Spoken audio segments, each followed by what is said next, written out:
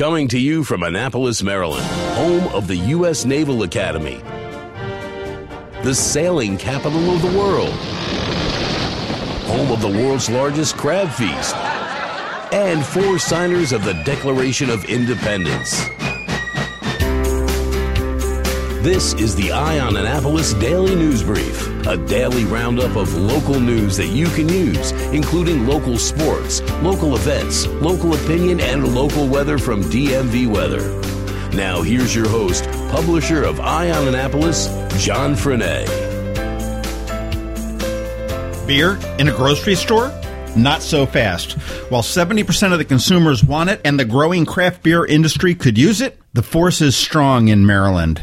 The issue came up recently at the latest Reform on Tap, which is a panel brought together by Maryland Comptroller Peter Francho to reform some antiquated alcohol laws in the state of Maryland. The comptroller himself does not favor sale of beer and wine in a grocery store. According to a spokesman, the comptroller's position is, and always has been, that grocery stores should sell groceries and retail stores should sell beer, wine, and spirits. Over in the legislator, Delegate Derek Davis, who is chairman of the House Economic Matters Committee, which oversees the liquor laws, does not see any reason to veer from Maryland's current sales structure, which has been put in place since the 1930s. He says we have no shortage of liquor stores in the state of Maryland, and we have no shortage of grocery stores. Over in Baltimore, Senator Joan Carter Conway chairs the Senate Education, Health, and Environmental Affairs Committee, which also deals with liquor laws, says that once you open the door is open. You can't close it. And once you let the big guys in, you can forget about the microbreweries. So while consumers do seem to really want to have beer and wine available in grocery stores, it doesn't look like it's happening anytime soon, at least here in Maryland.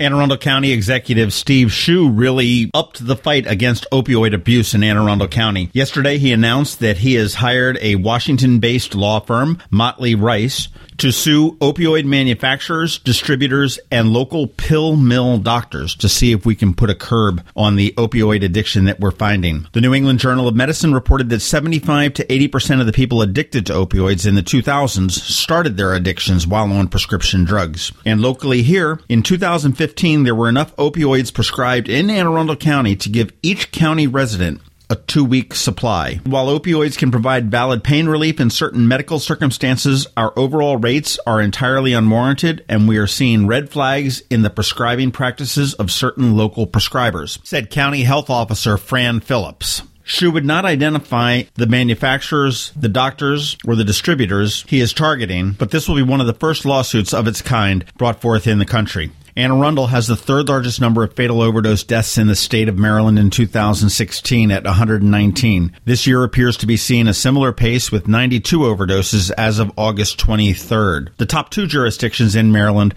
are Baltimore City and Baltimore County.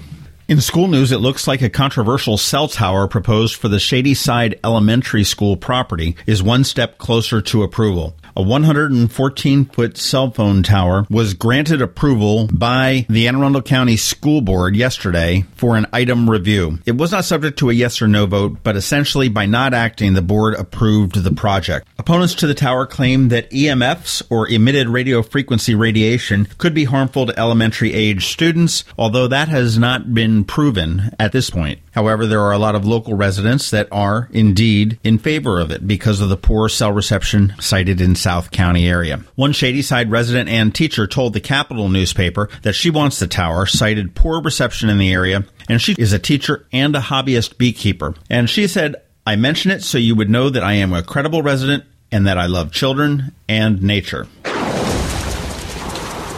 This is Maryland. The weather can be nearly unpredictable. We've got George Young from DMV Weather in Annapolis to sort it all out. All right, hey everyone, this is George from DMV Weather. Let's get right into the forecast. First, the short term. The next 4 days will be about as easy as it gets forecasting-wise and pretty much as nice as it gets weather-wise for Annapolis and Anne Arundel County on the whole, as we will have sunny skies, generally light winds, high temps 70 to 75 degrees each day, and overnight lows in the 55 to 65 degree range. So get out and about today through Sunday and enjoy. Now looking a bit further out, let's talk about Hurricane Irma. As of this morning, Hurricane Irma is still a Category 5 hurricane, and while there is still a fair amount of uncertainty with regard to the exact ultimate path the storm will take, it is almost a certainty that Irma will interact with the United States. Why so much uncertainty still? Simple. It's nearly impossible, even at this point, only 3 to 5 days away from landfall, to pin down the exact point in which this storm will make a fairly abrupt turn to the north. The sooner that happens, the greater the risk of impact from Irma to the southeast coast and possibly even the mid-Atlantic and northeast. The later it happens, the greater the risk to South Florida and the east coast of Florida on the whole. And every minute counts, as a turn to the north at, say, 6 p.m. Saturday versus 11 p.m. Saturday could make the difference of 60-plus miles, given Irma's forward speed of 15-plus miles per hour. And 60-plus miles can easily be the difference between a direct strike on the Florida Keys in South Florida or a miss off the east coast of Florida and a more direct path toward the southeast coast and maybe even the mid-Atlantic states. The most recent guidance is still split between these two scenarios, with the GFS and others keeping Irma just offshore of Miami, and the Euro and others bringing a devastating direct strike to much of South Florida. As a result, this storm must continue to be monitored very closely in the Annapolis and Anne Arundel County area, as short-term changes most definitely can and will have big ramifications on the end result just several days from now. So now is the time to continue to at least prepare mentally in the Annapolis area for what to do if this dangerous storm ultimately impacts the region. Okay, that's it for us today. Be sure to download the free DMV Weather app in the Apple App Store or Google Play Store by searching for DC MDVA Weather, and also follow us 24/7, 365 on social media or on our website at dmvweather.com. Our Twitter handle is DMV_weather, and our Facebook page is /the DMV Weather page. This is George Young of DMV Weather with your Annapolis forecast. Whatever the weather out there, have fun and be safe. The Eye on Annapolis Daily is possible in part because of the generous support from Ram's Head on Stage. Ram's Head, where every seat is less than 48 feet from the stage, brings more than 400 concerts a year to the area. To wet your whistle, check out some of these upcoming shows. On September 7th, Pablo Cruz. Carla Bonhoff on the 13th. Dennis DeYoung and the Music of Styx will play at Maryland Hall on the 13th, and the one I'm most looking forward to, Randy Newman on September 21st, also at Maryland Hall. Yes, Randy Newman, Short People, I Love L.A., and You've Got a Friend in Me. Tickets are still available, and you can get yours at ramsheadonstage.com, or if you want to go old school, head on down to their box office. Ram's Head is located in the heart of beautiful downtown Annapolis at 33 West Street. For a guaranteed great night out on the town, ramsheadonstage.com. They say opinions are like... Here we are with a dose of opinion for you.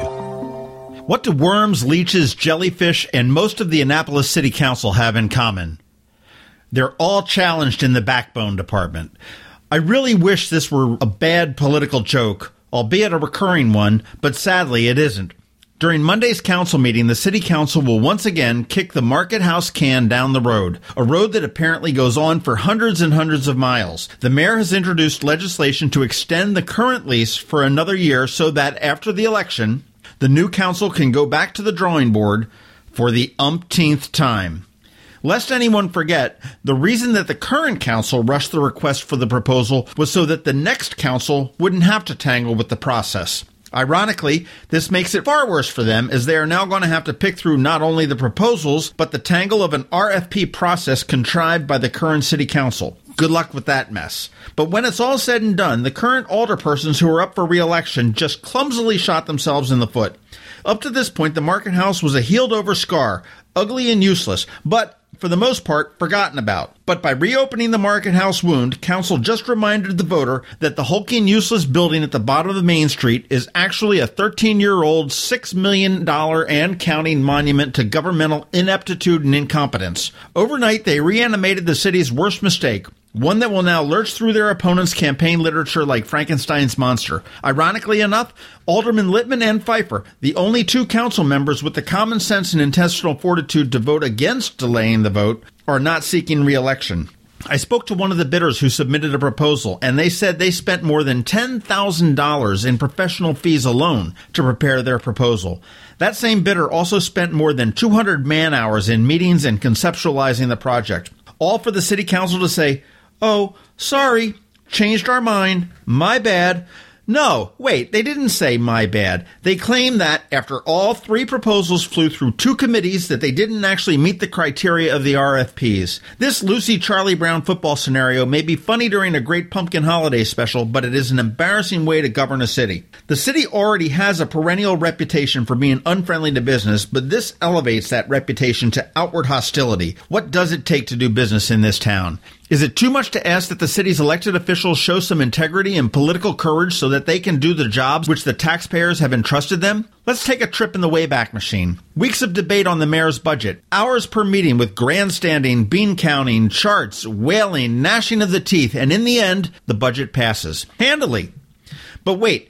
In a press conference the following day, led by Alderman Littman, who voted against the budget, all the other alderpersons rode in on his coattails to express their outrage at the budget. That same budget that they voted to approve. They knew that the time to express the outrage and to actually do something about the budget was during the budget vote, right? Please tell me they knew that. Crystal Spring. Oh, Crystal Spring.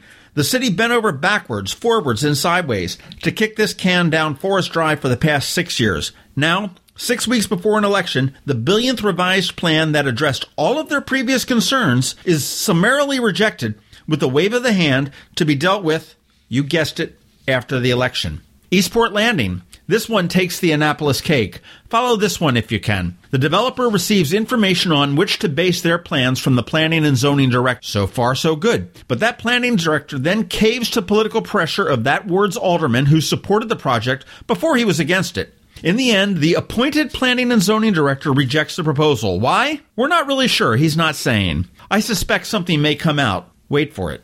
After the election. Who does these things? Your elected city council, that's who. I don't know the total cost spent on preparing the proposals for the Market House, but if one was $10,000 in 200 hours, I imagine all 3 were similar. I'll repeat myself. Who does this stuff? As a resident, I am disgusted, not that they are paid that much, but making decisions is what they signed up for. If you're looking for someone to sit back and do nothing, just send me the $13,500. I am your man. But wait, they do have some important business on the agenda on Monday. They want to make Annapolis a, quote, hate-free zone, unquote. No longer will you be allowed to express your distaste for Brussels sprouts in the city of Annapolis, or that horrible taste of orange juice after brushing your teeth. Gone are the days of hating to shovel snow after a snowstorm, and your ex-wife, well, get used to loving her once again. This is the important work that our city council has before them now. The Annapolis Council should be ashamed of themselves. There is a history of saying one thing and doing another, time and time again. In 12 days, voters have a chance to begin to effect some change. In December, we have 9 people taking office. Will they be fresh faces or the same old spineless jellyfish? I guess we'll know on November 7th. And that's what's been on my mind. Thanks for listening to the Eye on Annapolis Daily News Brief. If you like what you heard, make sure to tell your friends and colleagues about it. And also tell them about our website, eyeonannapolis.net, where you can find much more. Be sure to check out our other weekly podcast, The Maryland Crabs. This podcast comes to you every Monday through Friday at noon. Thanks for listening, and we'll see you next time.